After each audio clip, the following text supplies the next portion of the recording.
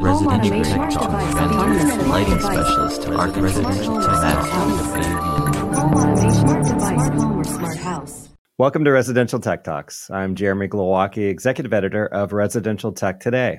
On this week's podcast, Richard Litofsky joins us from Rockville, Maryland, where he is co-founder and CEO of MadVR Labs, the developer of the MV Extreme and MV Pro video processors for high-end home cinema.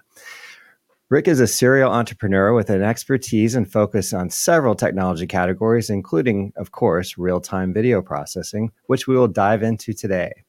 After witnessing at CEDIA EXPO 2023, one of the most impressive home theater demos I've ever seen and heard, featuring MadVR technology, video processing, I knew it was only a matter of time before it became a topic of conversation here on the podcast. Rick Litofsky, welcome to Residential Tech Talks. Thanks for joining us today. Oh, my pleasure, Jeremy. Thank you so much for having me on. I really appreciate it. You bet. And, we're recording this on February 21st, which is not too far removed from your trip to Barcelona for the ISE show. Are you fully recovered physically from that trip? Yeah, it was. These trips are kind of always, quite exciting and a lot of adrenaline going on. And then, afterwards, there's usually quite a recovery period. It's kind of funny anytime we walk out of one of these shows, like one of the major shows like CEDIA or ISE, you can actually just feel as you literally leave, the hall for the last time of the show. And it's almost like a bit of like a postpartum, like you just feel the kind of like the adrenaline, the excitement, everything just kind of like, goes away. And then you just kind of have this overwhelming sense of like boredom and longing to get right back into it.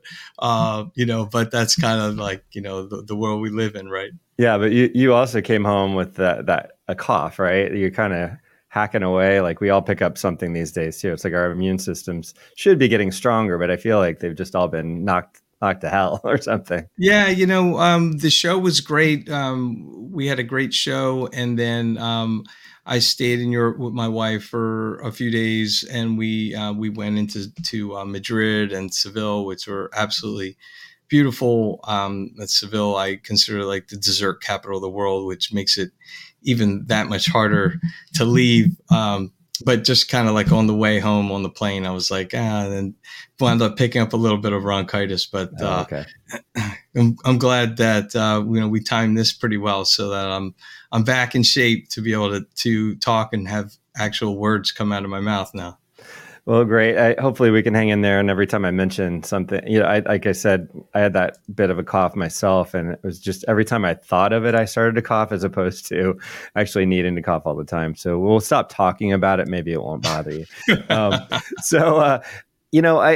I know there are folks that are watching this that are familiar with MadVR, but we'll kind of take it from the standpoint of folks who maybe don't know it so well. And I guess just generally we say it's a video processing technology, but there's a lot of depth to what you can do with it, and it's a very high-end product, obviously.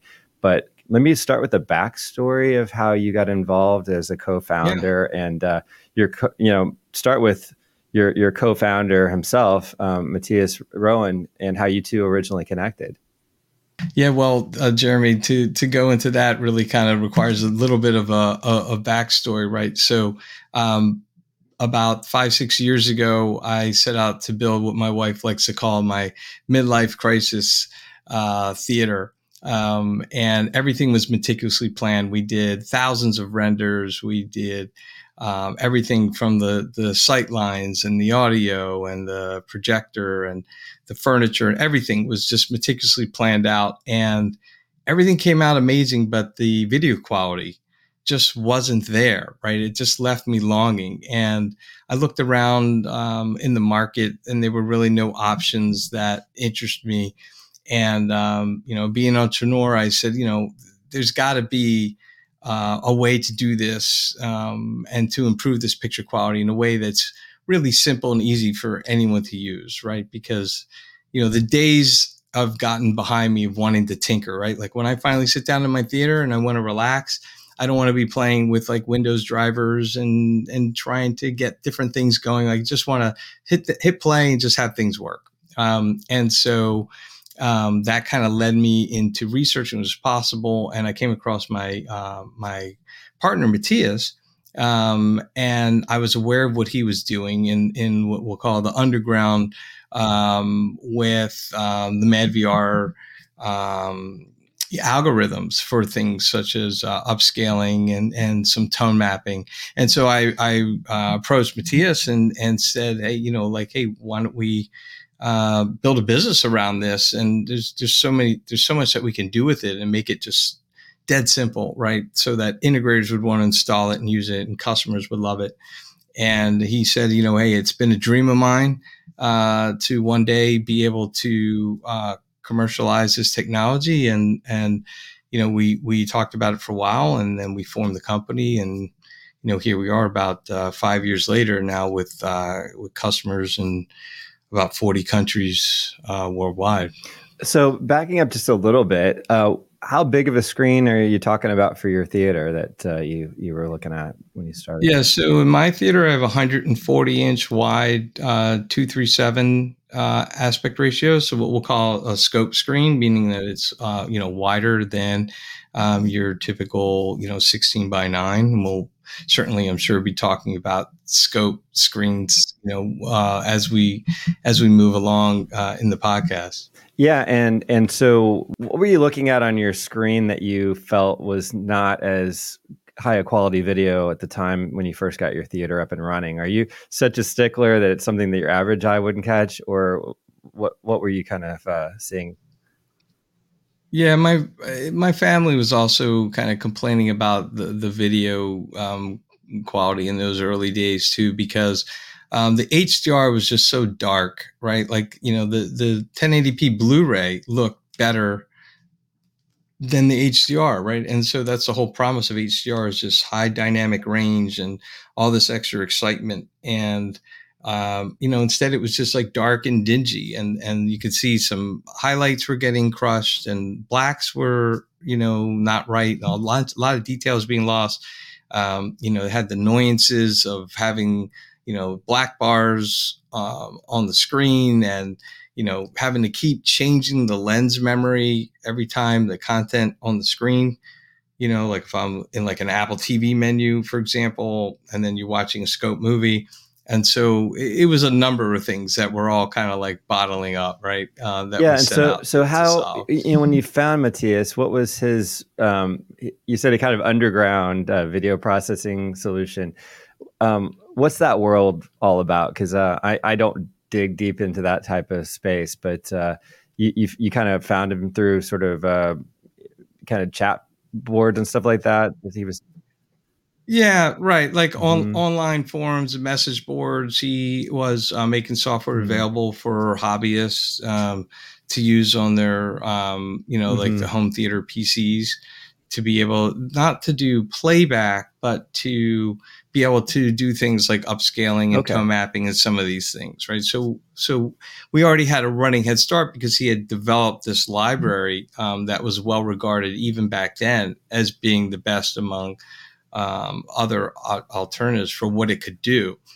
So it was actually part of our game plan, right? Was if we were just starting from scratch with two guys and an idea, it would have taken us years and years and years to get to market. But instead, we were able to leverage that development that he had done. Yeah, so he brings this technical capability, existing IP, and then you're bringing some of the business aspects to how to get this stuff to market and the best way to approach all the channel relationships and everything. So what was the first what was the first result there when you got a product that was available? What could it do initially? Yeah, so initially we go over this, the overall features, but it was primarily about managing the screen aspect ratios and the tone mapping. The dynamic tone mapping, that was all the rage back then. And it's still, one of the things that, we're best known for. But the product has continued to evolve in so many areas since then. I mean, it's been, probably 5 years since we first started with. Yeah, so that dynamic aspect ratio is a thing that immediately it resonates with me as a owner of a three widescreen, projector with the 235 to 1 aspect ratio, right? So I'm in that world of where you had to adjust manually to get things to work to fit the screen. I didn't throw the extra cash out to get even the automatic lens or anything like that. So I keep a ladder. Yeah, I happen to have a ladder workbench back there. All right, for working out, not like the kind you do tools on, but like an actual workout bench that I climb up on, which is a little precarious at times. The kids kind of know how to do it, my teenage daughters, but usually they're just like, "Can you come down and fix this? You left it where it's like bleeding off the screen." Yeah, so I get that. Yeah, right. So I don't know if you want to take through like how some of these things work a little bit, how it simplifies the process. Yeah, well, would you want to start kind of like a high level, kind of talk about what the MV is, what it does, kind of like the hero features, and for sure, kind of work and our way things, through that? As terminology maybe doesn't make sense to me, you can ask. I can go deep dive into that a little bit more. But yeah, so in summary, the MadVR MV is a video processor that it goes in line with an existing system. So you can put in a new system, or you can add it to an existing system simply by inserting it in front of the display. So if you have a projector, or if you have an LED wall or a flat panel, use the line, whichever is feeding that display, instead will go into the MV. And then you go out of the MV to the display. So the typical thing would be, your sources into an AVR, into the NV, into your display, right? And so we just kind of sit in between, and we make the image look better according to your preferences and industry standards as the video travels through. So we're not a playback device, right? So we're not a media source, and you can't play movies from our device, but we clean up the signal as it travels through. And so a great way to know about the features is there's a great mnemonic that we like to use called Music HD. And you can see that along the bottom of the screen. And although the product has absolutely nothing to do with audio, it happens to be a mnemonic that works out really well. So I'll kind of touch on some of these key features, and then we'll kind of work through some of them and kind of do a deeper dive as we go along, if that sounds good. So the M stands for Motion AI. We have created the world's first AI-based motion interpolation in a dedicated video processor. And when we get to that section, I'll go into more about what that is. But essentially, we have come up with a way to smooth motion in such a way where it actually looks good and is not objectionable like many past algorithms and implementation of motion interpolation. The U stands for upscaling. So we have AI-based upscaling. So, as you know, we're still dealing with a lot of 1080p content, right? Like, so all broadcast TV, at least through Comcast or a lot of these sources is still 1080p. And a lot of people still have a great 1080p Blu-ray collection that they love and they enjoy and they want to keep. So being able to show that at 4K, we have some algorithms that can, in some circumstances, almost make it look identical or nearly identical to 4K. So it's really pretty wild on how that works. So that's what the U is. The S is for subtitle management. That is the ability to put the subtitles back onto the screen as a scope screen user yourself. I'm sure you're familiar with the pains that come along with subtitles in scope movies on a scope screen where they appear below the masking or above the screen. So as we get a little bit further into the podcast, we'll cover that in detail. The I stands for incredible nonlinear stretch. And what's extra incredible here is that we needed something that started with an I. So we put the I for incredible in there in order to make the mnemonic work perfectly. So nonlinear stretch is the ability to get rid of those pesky black bars that you see whether you're watching a scope movie on a 16:9 screen and you've got those big bars above and below the screen, or whether you're watching 16:9 content on a scope screen and you've got those big black bars on the left and right of the screen. Being able to get rid of some or all of that in a way that's very pleasing and very difficult, if at all possible, to notice. So we'll spend some time talking about that as well.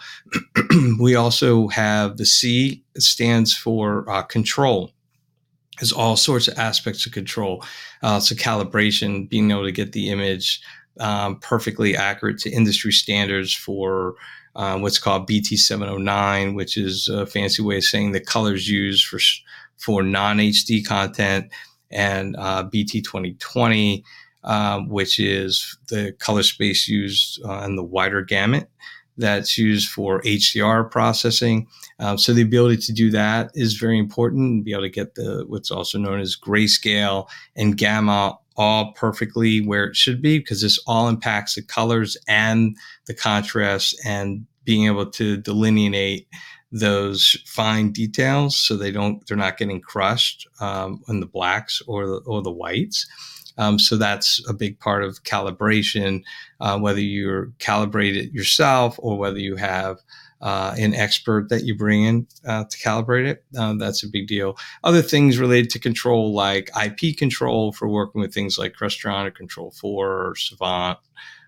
These types of systems are very important to be able to tie in for integration, or even control for the dealer to be able, with the end user's permission, to be able to log in and test the system, check the system, and operate it, and configure the NV and the rest of the system just like they were in the same room together. It's very, very powerful and another unique feature of our product. So there's different aspects of control, even things like geometry control, being able to fix distortion, any wonky corners. We all have that corner that's not exactly straight with projection, and you can spend hours trying to get the alignment just perfect. We have ways to fix it digitally without introducing any artifacts or other such issues.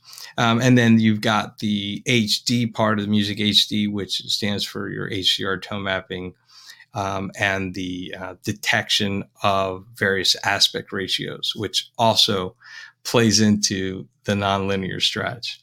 Yeah, so it's a pretty stout device there, but really cool looking, and definitely like a rack mounted kind of piece, typically in the types of installations you'd be sold into. Price point, you're about $15,995. Is that what it is? Yeah, it's about $16,000 for the MV Extreme and $9,500 for the MV Pro. Yeah, I saw a nice review where they said, hey, if you're comparing this to high-end audio, then it's a value. And think about what a couple of 2-channel speakers cost you. So don't get, you're not talking about your average consumer investing in this, but someone who's really putting a lot of investment into a home cinema. So this makes the video that much. I don't blink at prices anymore because of the CEDIA channel, the level of installs that we're talking about. But that just gives us sort of a framework of where we're at on that. I was just going to say, you're only as good as your weakest link, right? So, you spend all this money, like even in my case, on the perfect lighting and the perfect chairs and the perfect screen and the perfect speakers and amplifiers and all this. And then to leave yourself short, or to leave a customer short in video performance, is just, it's a difficult thing, right? Because you're this close, right? Mm-hmm. You're one more piece of gear away from really being able to maximize the performance of the video, right? And you hit the nail on the head. I mean, this product is there's 2 big things that it delivers, and it depends on what hat you have on. But for like our dealers and integrators, the product delivers convenience, speed of installation, being able to, and flexibility in the system, and a tool that can fix all sorts of various issues and common customer complaints, right? Like, why do I have these black bars? Or why is this corner not correct? Or why is my HDR too dark? Or, these types of things. So being able to be up front rather than reactive and, we can add this product to solve it. Dealers now are speccing these in their jobs. So, a lot of our customers are the type that they are not sure exactly what equipment they're getting until it's proposed by the dealer and dealer explains everything. Mm-hmm. And some of our customers are more the enthusiast type and purposely seek it out and get it for themselves or instruct their integrator, hey, can you add this, to the system? And when you start working with a dealer, you said we talked before about you've got a training program that isn't too overly complicated. There's a process there. So about an hour and a half that kind of a ramp up there with a new dealer, or if I remember that correctly? Yeah. So what we do is we have online remote training.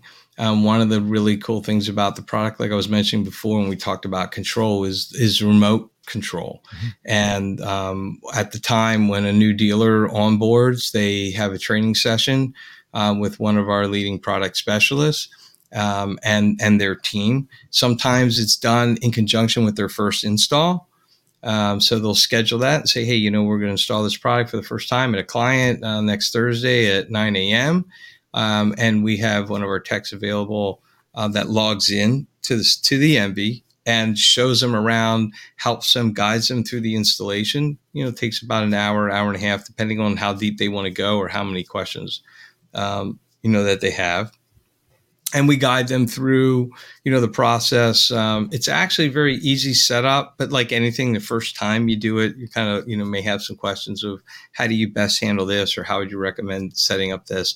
So a lot of the time is actually spent just going through your different source devices and display devices with our recommended settings that are good starting places and places to go from there. And the rest of it is pretty easy. And then once you have the MB configured how you want it, it's a very easy way to save those settings off to your laptop or to the cloud. And then when you do your next MB install, you can just instantly clone it to match what was on the other settings. So you can go into the field and set up your next one using our guide as a reference for things, or you can get back on, plan some time with our tech team and they'll help you through it. So remind us what tone mapping accomplishes, what that, how important that is to the processor. Yeah, so HDR is a high dynamic range, right? In order to achieve this, there is the luminance, or I should say, the brightness range needs to be compressed because the content is mastered for an enormous amount of brightness that today's consumer displays just simply can't handle. So, for example, there's content that's mastered at 1,000 nits and 4,000 nits. And this is just a little techie term for levels of brightness, right? So something that's mastered for 4,000 nits means that there's 4,000 distinct levels of brightness that any of the content, on the screen at any time could be mapped to. Most projectors, in the $5,000 to $30,000 range, once properly set up and calibrated, depending on the screen size, are delivering somewhere between 70 or 80 nits to maybe 150 or 175 nits. When you get into higher end projectors like a Barco Nord or Freya or a Sony GTZ 380, getting into that like $100,000 price point. You can get into that 200-300 nit, maybe up to 400 nits, but you're still not even close to even just 1,000 nits that some content's mastered at, or 4,000 nits, and certain contents even at 10,000 nits. And so, and the same thing with TVs. TVs are bright, but they might have a spec for, let's say, 800 nits or 1,000 nits, but in reality, for a specific area of the screen, they're generally not delivering anywhere near that level of brightness. And so the question is how you take content that is mastered to show a range of 4,000 nits and get it to fit into 100 nits or 150 nits. And the answer is not a linear curve, right? So you can't just say, well, we'll divide everything by 100 or everything by 250, right? Because that would look really bad, right? So tone mapping is essentially the art of remapping, let's say 4,000 nits, if it's a 4,000 nit content, into the available brightness that your display has. So how do you smartly compress, imagine a bucket, right? That's filled with 4,000 gallons of water, right? And now you have a container, your display, that's only capable of holding 150 gallons of water. In this case, gallons or nits is our analogy. How are you going to pour out 4,000 gallons into this 150 gallon container? Obviously, a lot is going to get wasted and spill all over the place. But what you get left in that 150 has got to be representative of the original. And that's the trick. So tone mapping is the art of figuring out where you can, slice and dice the content and put it back together in a way where you look at it, it looks great and it has the HDR and these kind of definitions, despite the display being relatively very limited in its brightness range. So that gets, does that help? Yeah, and that gets you a long way toward just a better image in general when you're dealing with HDR specifically. And then if you're going back to one of the two original features, you've got the aspect ratio management, which maybe you can explain how that's accomplished so that you're not sitting there waiting for a mechanical process to go through if you've got that sort of a projector.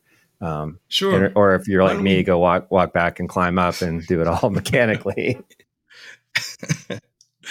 Oh, that's great. Why don't we kind of step through a couple of these next slides to kind of show this is why we're here. This is the back of the Envy. You can see this is your one input there on the right, and then your one output on the left. So remember we talked about that. Mm-hmm. And then, we've got space for like your RF antenna. And, you can see it's actually very simple. This is our RC2 backlit remote control that's gotten a lot of people talking, very excited about this.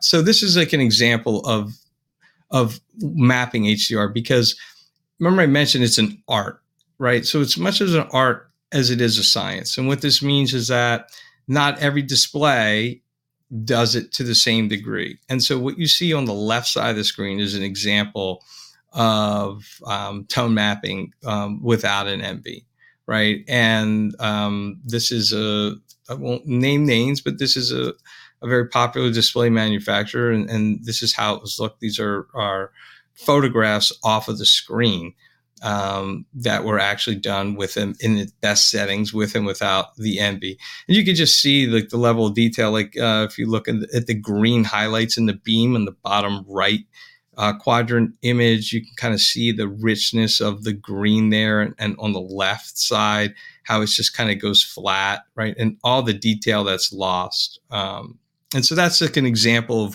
of how our product, when you compare what the MV looks like to tone mapping done any other way, you see these kind of demonstrable differences.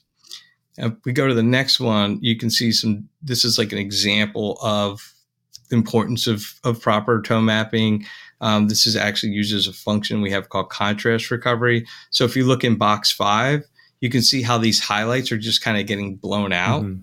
And that results in this white crush, mm-hmm. right? And you don't necessarily even realize it when you're watching it. But like look at that same headlight in the section with Envy. You see all the detail back, or like in box number 2, the top part where you kind of see the Lego pieces and the street, how hazy it is compared to that section below it, mm-hmm. right? So this is all about, getting those contrasts and details out. This is an example of highlight recovery, which is also another function of our dynamic tone mapping. So tone mapping has various functions that all kind of come together that kind of create this image. So you can just see the difference in clarity on the outside. Like just look at one of the little sections at the top, of this dome. and all the detail in there compared to how that detail is kind of missing. And then, of course, in the middle, you can just see all the extra detail and clarity versus kind of that crush and that bloom that comes out. So this kind of wraps up the discussion on of tone mapping and the importance of getting it right. Because remember, we're looking at this on screens, not an HDR, Sure. And you can see how demonstrable these are. So imagine this, up on a 10-foot, 12-foot, 16-foot screen, For sure. and the differences these things make. Yeah. So you're pointing out that there is a tone mapping occurring in other display devices. It's just not necessarily up to the quality of what you're providing. Correct. There's no real set way to do it. Okay. And so we have our proprietary patent pending algorithms that use things like highlight recovery, contrast recovery, shadow detail recovery. And it's also not an exact science too, because, there's really no right and wrong because there's not enough brightness to really render the scene ideally how it's supposed to be rendered. So the question is, do you make it a little bit brighter and a little less saturated, or do you make it a little more saturated and a little less brighter? When in reality, the scene might supposed to be super bright and super saturated. None of these displays can achieve both at the same time. So we also have controls that let you as the end user pick, what's your preference? Okay, good. Yeah, that really helps to get the visual representation and the A/B matchup there. So that's great. Yeah. So if you want to move on to the next one, I think they're now kind of getting to what you were just asking about as far as aspect ratios. Yeah. Yeah. So you see the black bars in there, how you describe that, and you have the different options depending on what type of screen you have and what you want to fix. Right. So in this, there's basically two different ways that we handle aspect ratios, and how we handle it is up to the integrator or the customer. We have what we call constant image height, is what we're looking at example here. So Jeremy, you mentioned that in your case you have a manual lens zoom. That requires you to physically, turn the lens, right, to zoom in and out. And that obviously presents a challenge, right? Because when you're watching content that is scope, like what you see on the top box here, you have to zoom out until, normally this would look like an image with black bars on all four sides, right? And you zoom out until all those corners are touching. And that works until the content is 16:9 or a different aspect ratio, because in that same zoom position, that content now is going to be spilling off the top and the bottom of the screen. Like you mentioned, your daughter is like, "Hey, Dad, this is on the ceiling and on the wall. Like, can you come back down here?" And so that's a big part of it. And when you're using a manual zoom, it's extra challenging because you physically have to get your buns off the seat, and climbing up there. But it's equally, well, maybe not quite as challenging, but it's equally challenging, or I guess I should say annoying, when you have a motorized zoom, because you got to push the button on the remote and then you're waiting, right? And you're now at the scope size. And where you run into more challenges is when the aspect ratio is changing, right? So this is Interstellar. This is an example here where the aspect ratio changes in this movie back and forth in this scene probably 10 or 20 times, right? And so what the NV does is you zoom out once. Like it's like if you had an NV in your system, you would zoom out once and it would fill that screen. And then you will never, ever, ever touch that lens position again. And when the content is your full scope, it'll render it like that. And then when it does not fill the screen, it will automatically still fit it like you see here without it going off the top and the bottom. Okay. And that's what we consider constant image height. And then when the movie like this is going back and forth, When it goes to scope, you see it like this at the top. Mm-hmm. When it goes back to like the IMAX scenes or 16:9, you see it like you see on the bottom. Okay. And it is seamless. Like it's just instantly back and forth. Like there's not like a half a second or even a single frame where it's behind. It's just, spontaneously boom. Yeah. On each change. Yeah. So that keeps the artistic intent of the director there, the creator of the film. And it also, in the case of the menus, you're not popping back and forth like the Apple menu in 16:9 and going to your, your scope movie and having issues there where you can't see the menu when you come back. So, right. Because that challenge is, and just so the audience, just to expand on that for a second, the challenge is, you go to the Apple TV menu, it's 16:9, right? You pick out your movie, it's a scope movie. Now you got to change the lens position and wait for that to happen, whether it's manual or with a button. And then you get into the movie, and whether you decide after a minute or two, oh, I already watched this movie, or you decide, hey, I don't want this, or at the end of the movie, you go back to the Apple TV menu. Now it's back on the ceiling and on the floor. You got to change the zoom again, right? So whether it's changing aspect because you're going between devices or menus, or because it's happening within the content itself, it's the same challenge. Absolutely. Well, that's a good way to understand it there. So you're maintaining that the black bars, but they're not. The image is not bleeding off the screen as a result. So. Right.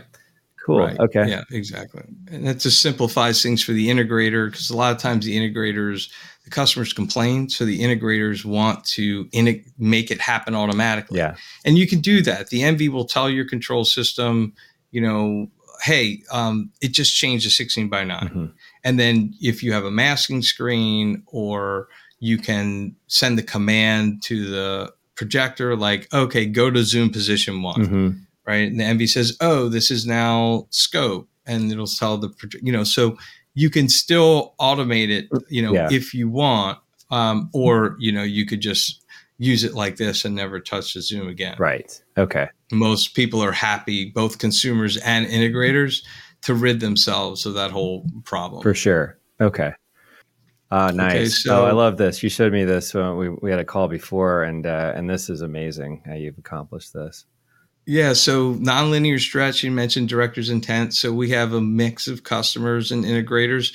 Some want to watch how they want to watch, and some want to watch how the director intended it to. But at the end of the day, when it comes to sports, there's really no argument for not using nonlinear stretch, we believe. It can create a much more immersive experience, right? And the thing we like to point out is, our nonlinear stretch is special. A lot of people think about nonlinear stretch back from 20 years ago or 10 or even 5 years ago. Our nonlinear stretch uses a special patent pending approach. We're the first and only company to do what we call vertical compression, along with horizontal expansion, right? So if you think of a sponge, you have a sponge, you squeeze it in the middle, the sides naturally go out. And so we're actually compressing vertically, which gives us natural horizontal expansion. And then we add some horizontal expansion. And so it's just a long way of saying that we are creating that geometric distortion on both axes, vertically and horizontally, and makes it far less obvious, right? So if you take a look at the football player on the left, you can see up here that, the top image, he looks completely natural. Obviously, it's not stretched. But look at on the stretch image on the one below, looks completely natural, right? So you would have expected him to look 2 feet wide, especially back. And that's why we like to pick this particular image, to show that difference. And because we're using, a patent pending technique to share that geometric distortion across both the vertical and the horizontal axis. And so it makes it look, very natural. Yeah, you're basically only giving up a little bit of content on the top and bottom edges there that's not even important in this particular application. So Right. And that's all configurable, right? Okay. So we have some people that say, oh, but I can see that below you're taking off below the ticker, or you don't see as much of the crowd at the bottom. You can use the nonlinear stretch so that every single pixel is still rendered. This is just kind of how we prefer to set it up, because we like to get as big as we can on the relevant part of the game. So for example, sometimes there's like a sporting event and they have, this ticker at the bottom, that's like 1.5 feet large, on a projection screen about like next week's boxing match scrolling by and sports. And I don't know about you, but I don't really like to see all that. I just want to see the game. So you can just go into the controls and really quickly, just click, and zoom that right off. Right. Nice. And you can't even see it. And then it makes the whole image bigger and requires all the less amount of stretch to accomplish the same thing. And this also is what essentially helps you with the subtitle management as well, sort of. There's an aspect of nonlinear stretch with the subtitle management that we're happy to go over that next with you, because we kind of combine. I'll show you some tricky ways that we use nonlinear stretch with that as well. Okay, yeah. How do we do that? So this is subtitle management. So this is a scope screen with a scope movie and subtitles. Okay. And so for those that are not familiar, when you have a projector zoomed out, like you're watching 16:9 content, this is what it looks like. So this is very normal, whether you have a subtitle there or not. And then when Jeremy gets his ladder and he goes up and he's changing the zoom, or whether we're doing this physically or with manual lens shift, what's happening is you're moving all the corners into the corners, right? So you're enlarging, it's getting bigger and bigger until it fills the entire screen. But then what happens? You can see your subtitles wind up on the wall, right? Yeah. Because everything moved and your subtitles are now on the masking and on the wall, which is really frustrating. And so what we do is the MV instead will show the movie at full screen like this when there's no subtitles. And then if you go one more, we bring back just the black bar and put the subtitle in it. Okay, so if you think back, a little while ago, we saw all that black bar and you're watching it like a postage stamp. That's how you have to watch it without the MV, because otherwise your subtitles are not going to be readable. And this way, you watch it throughout the movie, and then the subtitles, you can control how long you want that black bar to stay. So, for example, you could set it for 15 seconds or 3 minutes so that when there's dialogue, that black bar is there and the subtitles are coming and going in the black bar, because you wouldn't want the whole thing coming and going. Right. And likewise, if you had 2 lines of subtitles, 3 lines of subtitles, subtitles on the top, subtitles on the bottom, all this works independently. So it'll make room for them on the top. It'll make room for 1 line, 2 lines, 3 lines, whatever you need. And then to your question about nonlinear stretch, it's actually a very interesting question, because if you look here, we are shrinking the image in order to come up with that black bar on the bottom. And by shrinking the image, we should therefore need to have black bars on the sides, right? But you notice there are none, okay, because we are subtly using nonlinear stretch to get rid of the sidebars. So we're shrinking the image down to make room for the black bar, which creates bars on the sides, which we then add on a little touch of nonlinear stretch to get rid of that, and so that it just fills your screen nicely for that. That's great. Yeah, that works really well. So what have we not covered in the features? Yeah, so probably the only main key feature that we haven't really talked about yet is motion AI and motion interpolation. Okay. Which has really kind of turned the video processing world upside down in the last couple of years. And in particular, it's something we've been working on for a long time. Yeah, so this is where your average new TV, 4K TV consumers, not sure which setting to have on for sports and movies. And if they don't switch it off, you end up with the dreaded soap opera effect. You hear about that a lot, especially when, you're watching a cinematic movie and it looks fine for sports, but man, it doesn't look good when you switch to a movie. It looks like Right. you're watching some weird video content. So Yeah, it ruins it. So basically, let's talk for a moment about what motion interpolation is, why it exists yeah, in the first place. If it's so evil, why is it even here? sure. Right. So movies are filmed at 24 frames per second. Right. So that means that every 1/24th of a second, there's a new frame shown. And if you think about like, especially like video games today and things like everything's happening at like 120, 240, like 144, like it's all about high frame rate because it removes the motion blur and the judder. When we talk about judder, we talk about, like this shake.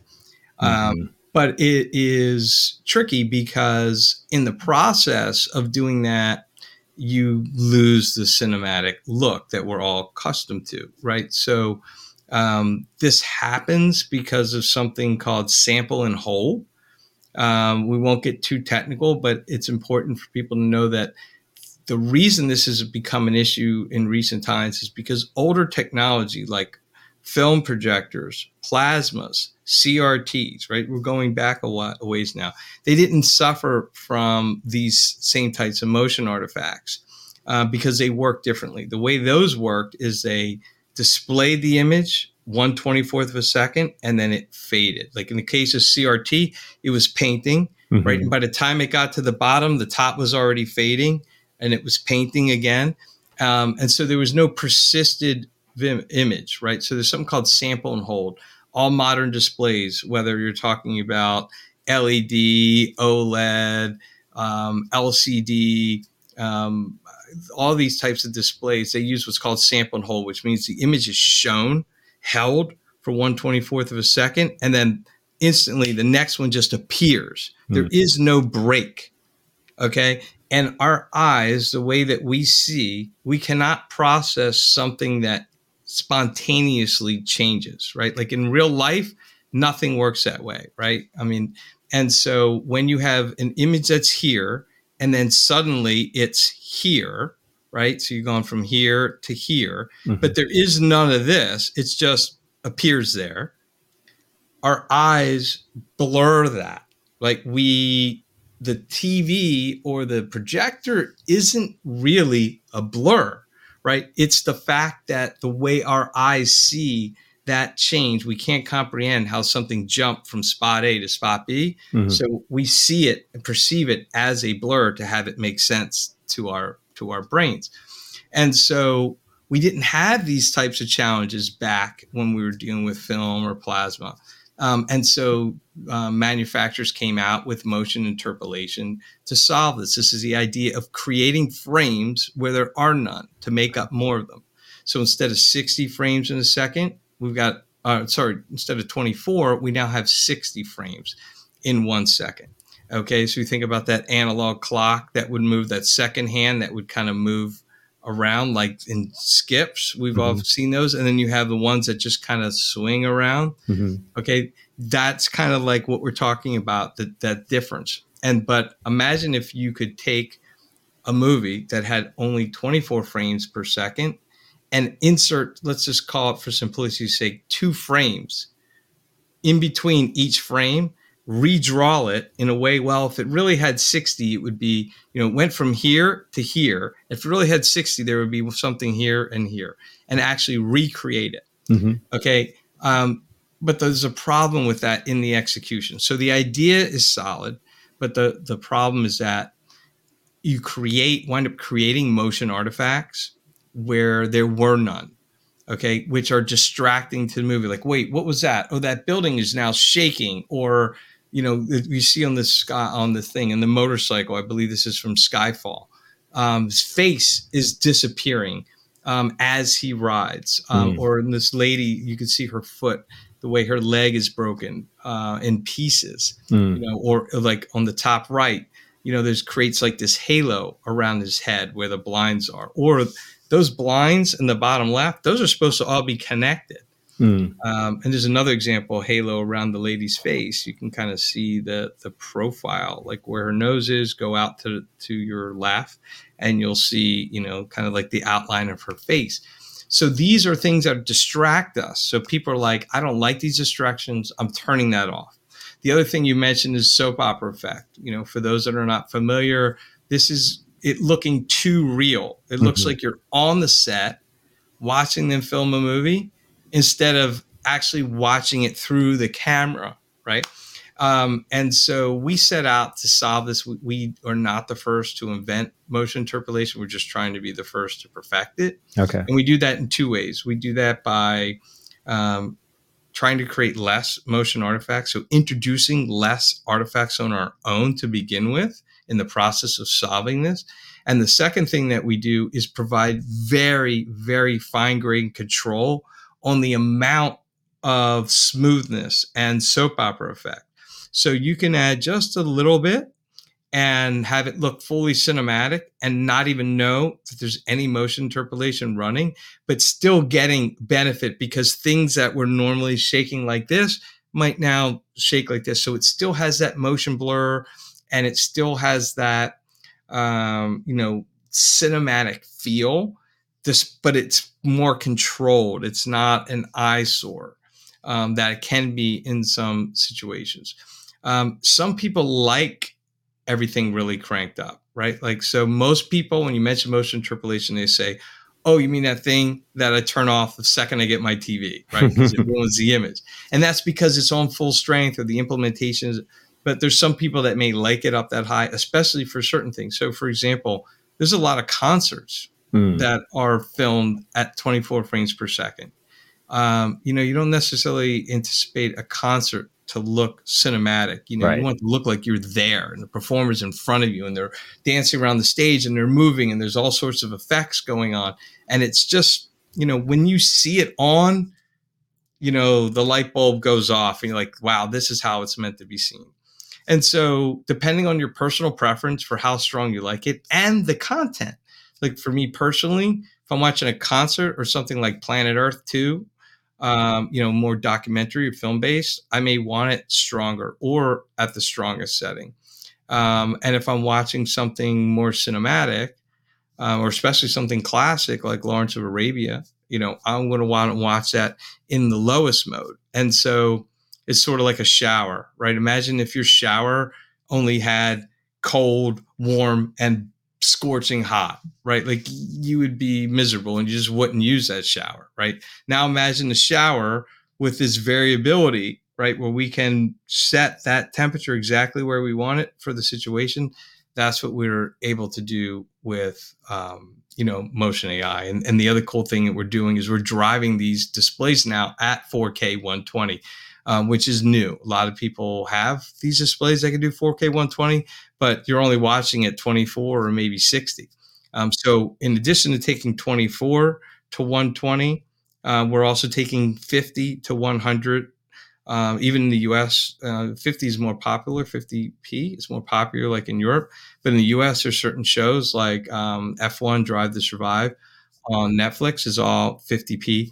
So we take that to 100 and 60p content like sports, we take to 120. And certainly sports and things like that can't be smooth enough for people, right? So you don't run into the same, it doesn't have that cinematic look. There is none to begin with. So being able to watch sports at 4K 120 instead of 4K 60 is a big deal as well. So there's a lot of really neat things that are happening in the world of motion AI, and it's been very well received in the last year since we've been rolling it out. Well, I think that we've covered a lot of ground here. I think we've hit the main points, and the visual for those who are watching on YouTube are going to be really helpful. But the in-person demo is going to be really the place to go. For those who haven't seen this in action. I saw your release that you've got a dealer in the Midwest who's doing what you said, a MadVR Labs Experience Center. Ascend, I guess, is their name, the integrator. Yes. So what's really special about this Experience Center is that it will be perhaps the only place in the world where you can experience multiple high-end gear in one theater, right? So, for example, there's plenty of places you can go and experience, let's say, a Storm ISP processor or a Trinov, processor, but we're not sure there's any where you could experience either in the same room, right? So here you can experience both in the same room, even with like Trinov's new waveforming. So being able to experience it, it's not. Some people, think of it as like a sales showroom, but that's not the purpose, right? The purpose is literally an experience center for the manufacturers, the integrators. The manufacturers will hold, trainings there with their dealers. Enthusiasts can come out for events. So it's really a multiple purpose event, especially being able to do things like testing, right? So you have a particular AVR and a particular display that may be having, some sort of communication issues. It may be difficult to get this equipment all in the same room. In this case, they can come in, do testing, or we'll run testing on their behalf. So it's really something for the whole industry to enjoy, from all the way from the enthusiasts all the way up to the manufacturers. That's really cool. And it's in Olathe, Kansas, which is the Kansas City, Kansas area. It's actually a little bit west. So it's okay. Actually, but it's very close into that area. Yep. And available, really open this summer, it looks like. So right. Yeah. Okay. Well, that's great to know about. And we'll definitely see you again this fall at CEDIA EXPO. And I'm sure a lot of folks will be there as well. I'm looking forward to another great demo in person. Yeah, and a lot of cool things up on our website. If you go to www.madvrnb.com, there's a resource section that has all sorts of links to articles, white papers, guides, setup guides, how-to guides. And on our YouTube channel, there are demonstrations from CEDIA, ISE, to see like all these features in action and how they all work together. So that's a great resource for anybody that wants to learn more. Yeah, just on your LinkedIn page alone, you've got a ton of videos and conversations there. So it's really, you can dive in and get lost on a lot of interesting stuff there. So encourage folks to check that out. Well, Rick, thanks so much for your time today. It's been fun, and I've learned a lot, and it's a great technology. Yeah, thank you so much for having me, Jeremy. It's a lot of fun anytime. This is a blast. Richard Litofsky is co-founder and CEO of MadVR Labs, the developer of the MV Extreme and MV Pro video processors for the high-end home cinema market.